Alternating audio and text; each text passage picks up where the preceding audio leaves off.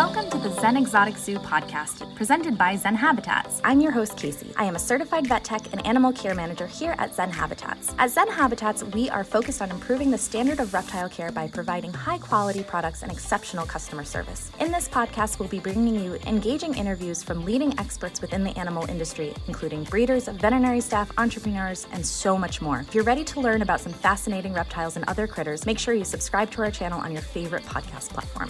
You are now listening to Kasey Talks Critters, Episode 1, Chinese Water Dragons with Emzotic. Hey Zen friends, welcome to Kasey Talks Critters. It's a brand new show here at Zen Habitats where I interview hobbyists and experienced reptile keepers and ask them the questions that you want to know, as well as their job working with animals. This is a brand new show and I'm super excited to bring it to you every month, so I hope you enjoy it. Make sure to like and subscribe to our YouTube channel, as well as hit that notification bell so that way you'll be notified for when we have other lives like this. We will be down in the chat answering your questions. So yeah, let's get right into it. So my first guest ever is Em from Emzotic. She's got this amazing YouTube channel. She's a wonderful animal expert, and I cannot wait to chat with her today. So, Em, what is your experience with animals? Hi, Kasey. Thank you so much for having me. I am so grateful and just inspired to be your first guest today on your brand new show. So thank you so much for having me. My background is a little bit as a zoological specialist, as well as having a lot of niche jobs within the zoological world. I grew up in Asia, which gave me a really great foundation with a lot of exotic animals in the wild. And that's really where my passion for exotic lizards started. Oh, that's amazing. I bet you saw some of the coolest animals there. I can't even imagine. So how did you get to start working with animals? Like, what was your first job working with animals? So my first job working with animals was when I was around 10 years old. I started working in a pet store which was opposite my house, and they paid me in birdseed to feed my 2 parakeets at home. I actually got really well acquainted with a veterinarian whose clinic was right next to our pet store, and he eventually got me a job at the Hong Kong RSPCA, which is now just the SPCA.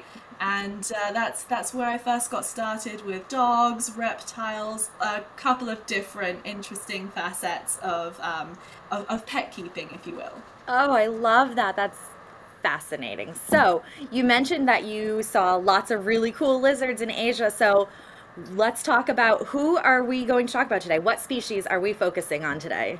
The species that we're going to be focusing on today is the beautiful Chinese water dragon. Oh, so exciting! We asked our fans some really great questions, so later on in this episode, I'll ask you what they asked me, so we can bounce back and forth on that. Fantastic. So, I guess let's start with, why do you think the Chinese water dragon is so cool?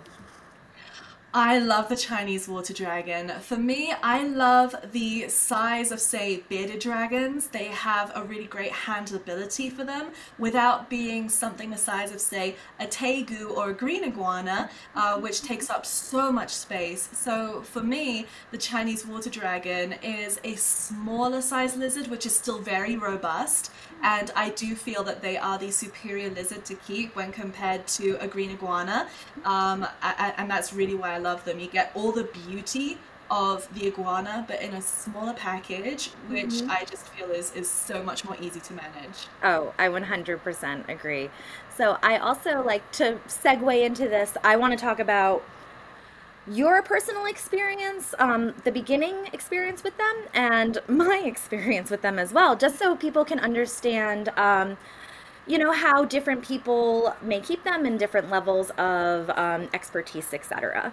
So for me, I really didn't have any Chinese water dragon experience until I started working for Zen Habitats, and they had an ambassador pet species of one, Ming, who is our juvenile still, female Chinese water dragon. So really, I've learned a lot just by working with her, but I'd love to hear how you got into the husbandry and how you figured all of that out.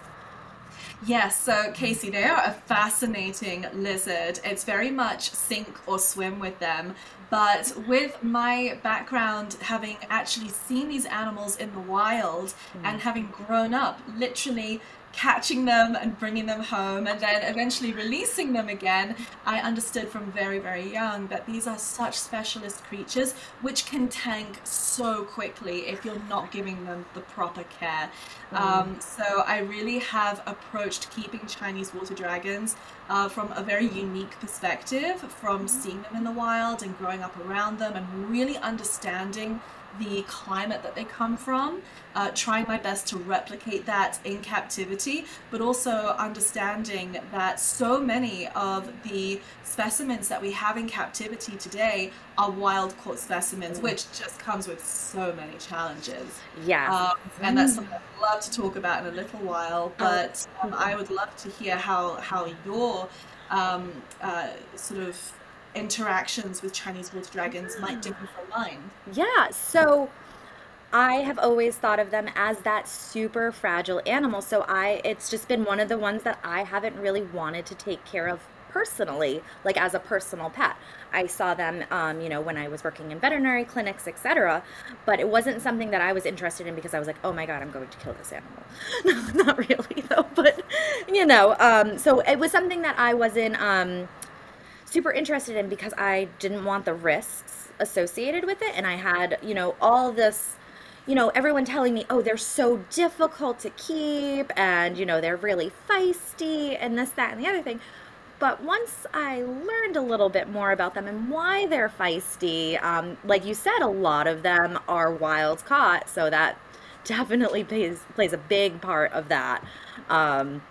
So yeah, Ming was my first, really my first like real like contact with a Chinese water dragon besides regular checkups. So I think this is a great way to segue into why are there so many of them in captivity and why are there so many disasters reported with them? So, with the Chinese water dragon, there are so few of them being bred in captivity because the amount of space they require and the amount of food they require to get them to breeding age and a healthy breeding weight, for that matter, doesn't make them conducive to turning a profit. It actually is a lot more conducive to turning a profit to import them en masse from the Far East, which I do not like at all. It is so heartbreaking, and it's a huge problem that I feel that we're facing within the herpetological community because people are choosing quantity over quality. That's why there's so many, because there's a never-ending need and supply for them. A lot of these animals get brought in from those who actually collect them in the wild. They sell to a distributor who then sells them to large chain pet stores and small mom and pop pet stores here in the United States and around the world.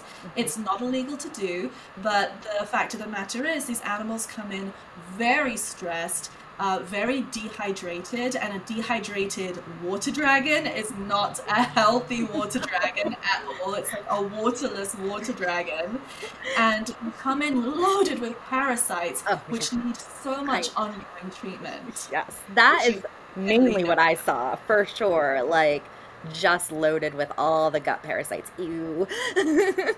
So gross. So half the battle when you go and choose this adorable little tiny water dragon that comes in at just a couple of inches long and you want it to come home and be a pet and you've got your setup already, even then you're still set up for failure because in my experience over 50% will tank. And I will bring home, say, 4 at a time, which are wild caught. I've been doing a lot of research on what we can do to help those that are already here in the United States and hopefully helping to educate people on what to do if they did impulse buy a Chinese water dragon, because they are so difficult to find as captive bred specimens, very far and few between, something I'm hoping to work on. But 50%, if not more, will tank, even in a very, very advanced and knowledgeable home. I know, it's so sad. It really is. So this kind of goes into like, so they're tricky to establish. So what kind of methods have you used to get them to establish healthfully in your environment? So the first thing I do with any animal is I put them straight into quarantine, because if you're bringing an animal from the wild that has had parasites from the wild that your own animals at home might not be familiar with, and then you're taking them to a pet store where there's additional bacterias, and then bringing in this highly stressed animal into your environment, you can end up with really devastating different kinds of viral infections, which I have dealt with in the past, such as Cryptosporidium, really devastating and can wipe out an entire collection in a matter of months. So I'm all for the quarantine. And in that time, it's all about getting them hydrated first. And sometimes that means ringer solution from the vet. If you're unfamiliar with how to give an animal ringer solution, it is done intravenously. So it's best to go and take the animal to the vet where they can do a fecal and then give them some ringer solution just to encourage them to be more hydrated. Because if you try and feed a water dragon before they're hydrated, they're not really going to benefit from those nutrients, and it can actually have an adverse effect on the way that their digestive system works. Yep, you can So totally first, screw the the whole first thing up.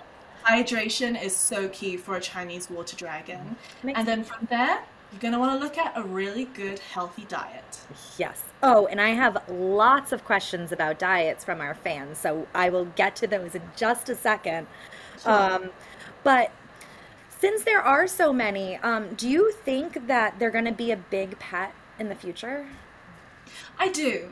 I think that they're already quite a well-established pet. The difficulty is they're not a long-lived pet because of all the issues that we just spoke about. So it's almost like, we call it in England throwing good after bad. You keep on throwing money and buying another animal, bring it home, and it tanks all over again.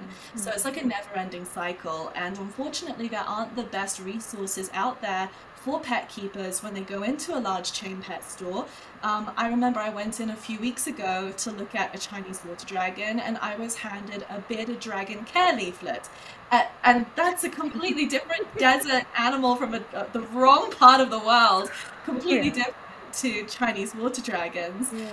So already people are being set up for failure. I do believe that they have the ability to be a good pet when they are established in captivity from captive bred stock. I know that Ming, that you have over there at Zen Habitats, is a captive bred baby, so she's going to be a lot more robust, and she could probably deal with fluctuating temperatures, not that there would be, as well as fluctuating humidity, whereas the two that I have behind me on this rock ledge over here, they are a lot more sensitive, and I haven't even named them after, 6 months of having them almost, because it's still at this stage, even though they're eating and pooping and shedding, they could still tank. All it takes is one stress flare up, and then all of those parasites begin to multiply like crazy in their gut, and it overruns the animal. So I do believe that they can be a phenomenal pet if you give them the space they deserve, as well as the proper diet, the proper humidity, UVB, as well as the proper diet. Yes, absolutely. All of that husbandry is so important. At least when I was working in clinical medicine,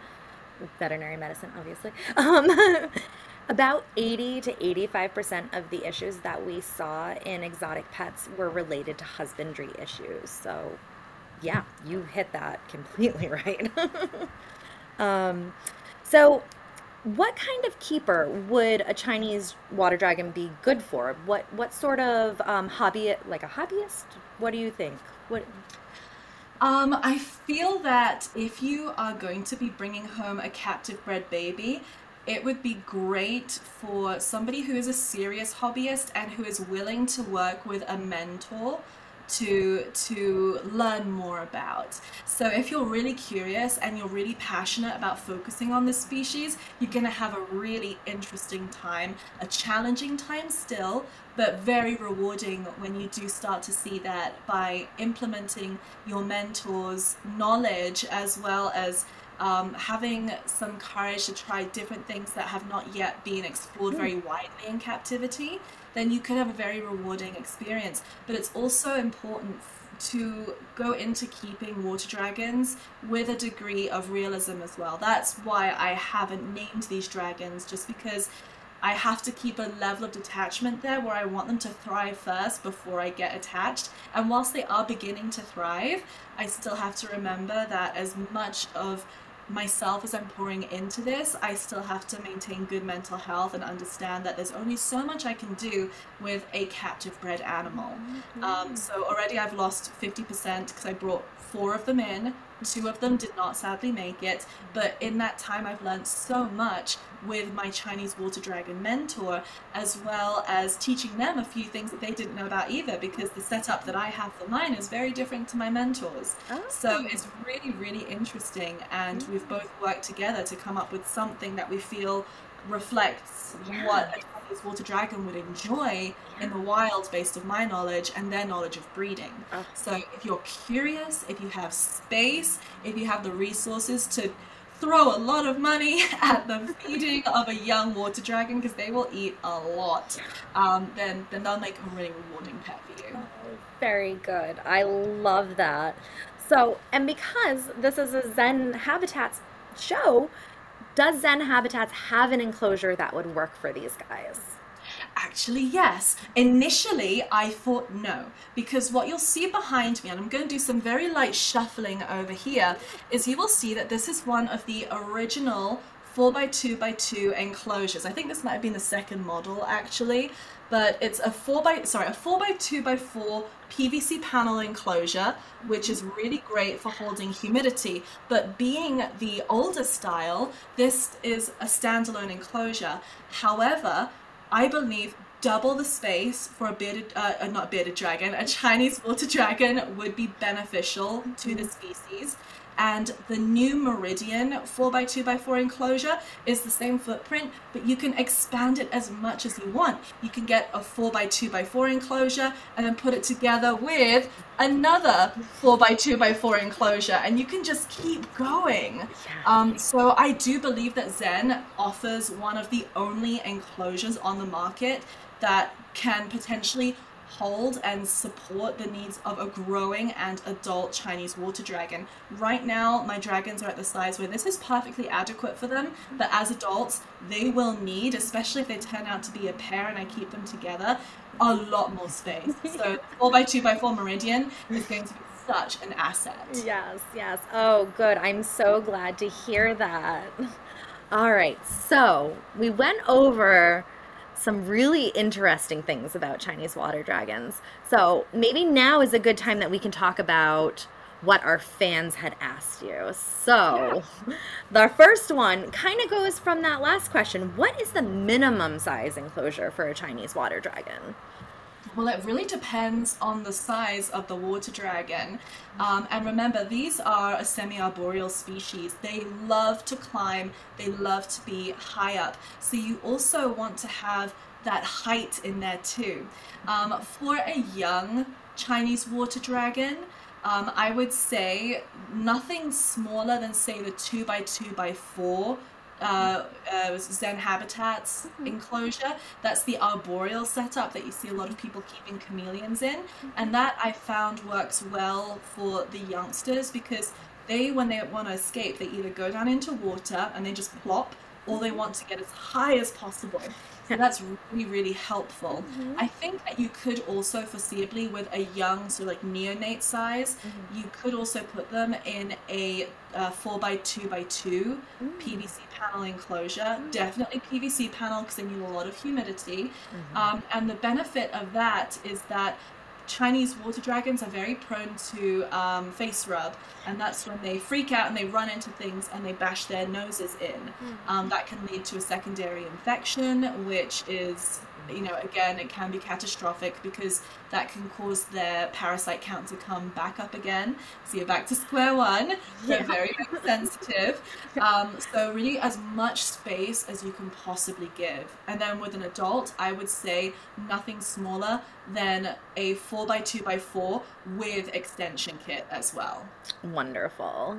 That's great. Yeah, it is something that I definitely am also trying to make sure that I talk about in some of my videos. That size is super important with these guys. Like they need the space. They're like It their is. tail is so long, just the tail part. Like they're so It big. really, really is. And a lot of people forget the height aspect. I mean, I'm actually standing up right now, and this enclosure, I'm 5'4". This enclosure goes way above my head. I mean, I really have to like reach up there to try Yeah. and grab things. And I've noticed at nighttime, my Chinese water dragons will actually sleep up here. It's bending Oh. in the middle because they love to be hammocked.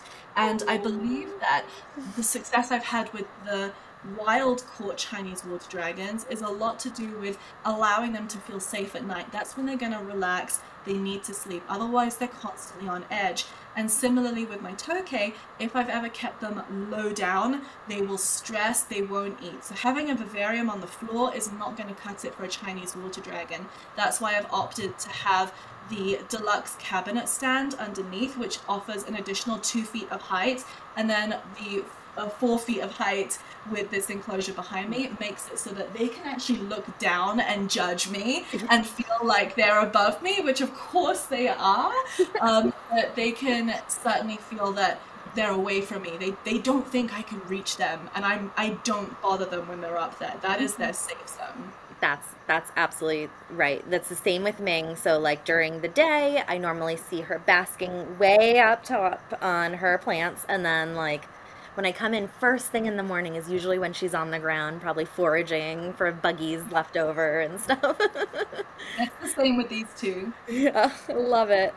So, but foraging for buggies, what is their main food source? What are they omnivores? Are they carnivores? What are they? So people think of them traditionally and keep them traditionally as an omnivore. They will offer vegetables, they will offer a lot of insect protein, but I had a really fascinating conversation with my mentor, who's one of the only people here to successfully breed Chinese water dragons for a long period of time. And he supplies just those who are looking for captive bred animals. And what he has found is that none of his captive bred or wild caught specimens particularly go for vegetation. And it's his belief, and something that I've started implementing, that whilst they should always have some leafy matter available, don't be surprised if they don't eat it, because in the wild the studies have shown that I think it's less than 5% of the matter found inside the guts of wild caught Chinese water dragons is vegetation. The rest of it is all insects, and the vegetation that they find inside could literally be the vegetation that they ingest as a byproduct Yeah. when grabbing an insect. Yeah. So I have never seen mine eat any vegetation without accidentally ingesting it as trying to get their insects. Yeah, yeah. Ours will sometimes eat some greens, but it might just be, like you said, just an accidental grab when you're trying to grab a buggy. Right, so it's Yeah. good to offer because clearly they can process and there may be some benefit there. But I find that gut loading my feeders with high quality veggies that I would have been offering the Chinese water dragons also is very beneficial. Very smart. Very, very, very smart. It's super important to feed your bugs good, nutritious diets because it's going to bring it into, your pets. Exactly. Otherwise, if you don't gut load, it's like feeding a pill that's empty. Yeah, exactly. Nutrients in a non-gut loaded insect. Yeah. Um, so I think this kind of relates. So one person said, my dragon will only eat dubia roaches. Do you have suggestions for picky eaters? Well, first of all, I'm glad that they're eating dubia because dubia are one of the most nutritious insects that you can feed a Chinese water dragon. If you're finding that your dragon is super picky, something that you can do, which I find really works, is having a dish. So I've got a little clear dish right here that you can see behind me, and that is where every day I put their first meal of the day. The rest of the time I scatter feed, but they have learned anything that goes in that bowl is food, and it's fair game and it's easy. So you can try putting some mealworms in there. You can try putting your dubia in that little, like a section where you always keep the same food dish, and feed the same time of day. They will learn to associate that food dish with food, and then as a result, whatever you put in there, they might be more willing to try. Yes, that's right. So I guess my last question, it's kind of a two-part question by two different people. So I'm sorry, not a two-part question, kind of the same question from two different people. One was, how tolerant are they to handling, and why are they so spicy? So they are quite intolerant to handling, especially as juveniles and neonates. If you think about it, a hand is terrifying to such a small lizard. I mean, we're talking about an animal that weighs less than a gram and is only about this long. So the world is a scary place. Initially, I would encourage maybe a little bit of hand feeding, and that's something that's really helped me with these two behind me.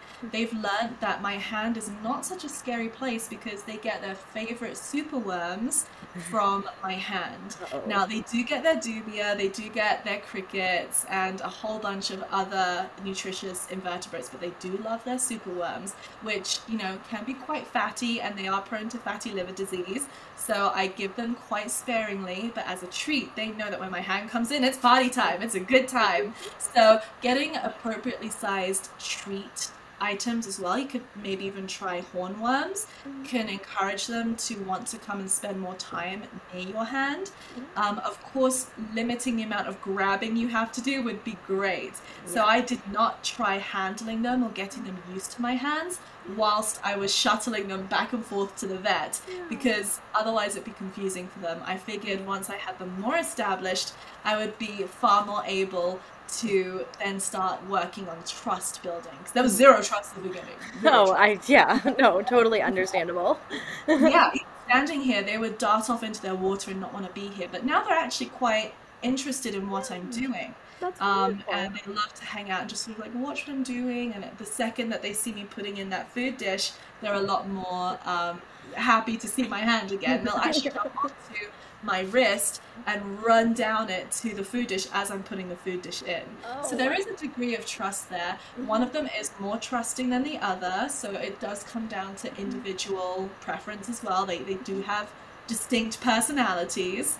They're not really like a crested gecko where you can force them to enjoy handling by just doing the walking. One of them will just eat off into the abyss, and the other will chill out for a while and allow some gentle handling and being put back. So we do practice that every single day as a trust building exercise. But they're super spicy because everything in the wild wants to eat them. They're a very nutritious lizard, and they have aerial predators, they have primate predators, they have reptilian predators, and that's why they always are so near water, because not all predators can swim, and these guys can swim wonderfully. That is, So it's a good idea to give them some water, which is more than just, say, a tub. I see people putting a little tub of water. That's not enough. This is a 20-gallon behind me. A 10-gallon. No, wait, a 20-gallon. I think it's a 20-gallon. And I'm going to be eventually extending it to be double as long, so that half of the bottom enclosure is water for them. I'll just do some structural reinforcing at the bottom to make sure, since it's already elevated, that it's very structurally sound. That also gives them more of an ability to bond with you, because if you give them the chance to hide and get away, they'll feel a lot less stressed when they actually are choosing to come out and bask. Yes. Oh, yes, absolutely. So I think we're kind of running out of time. So if there's any other questions that need to be asked about husbandry for Em or myself, but I just want to throw a few questions at you, more about you, Em. Oh, okay, let's do it. So, okay, if someone was to pursue the same career as yours, what advice would you give them? Have an open mind and just give it a try. I can't tell you how well that advice has worked for me, and just saying yes to things that you would often say no to, with the understanding that everybody makes mistakes. Nobody comes into any animal job, or any job for that matter, with all the knowledge. And half of the journey and half the fun is learning, and you learn by making mistakes. So don't be afraid to make mistakes. You don't have to be perfect with anything that you're doing. And surround yourself with people who want to see you win, just by wanting to share their knowledge with you, so that you can continue to use that at home and pass that along as well. Absolutely. I think the reptile community is really great for that. Yeah, I agree. So is there any myths about your profession or your field of work that you would like to debunk? I think that there was the misconception that the reptile hobby and zoological profession in general is, and I really hate using this term, but quote unquote male dominated. I don't feel that, and I don't want other women to feel discouraged from pursuing a career in the zoological community because they feel like they'll be alone. You won't. There's so many awesome women and men out there who are super supportive and don't look down on anybody based on who they are as an individual. There's definitely a tribe for everybody, and everybody has something that they can bring to the zoological community and learn from as well. So if it's something you want to do, then definitely do that. And along those lines, a lot of people are worried that they'll never make any money working with animals, and I have to say, whilst that can be true in certain facets of zoological work, there's always ways that you can support a living. You just have to get a bit creative and inventive. So don't be discouraged because you feel like you'll never be able to make a living. That's not true. There's always a way that you can, but sometimes finding the journey to where you want to be and doing something that you enjoy that also is beneficial to you in your living situation, you can get there. So don't feel like you should shy away from working with animals because you feel like you won't be able to support yourself. That's not entirely true. No, not true. You can do it. You just have to figure it out.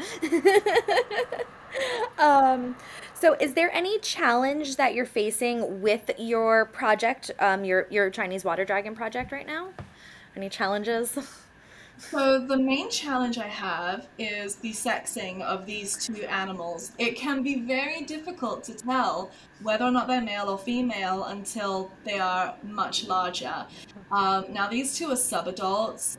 They're not quite juvenile in my mind. I would call them subadult, but they're going to take another 1.5 years to get to being full adults. And that's when, if they do begin to show male traits, that I might have to start separating them, because in general I would not recommend cohabiting Chinese water dragons. They are a territorial creature.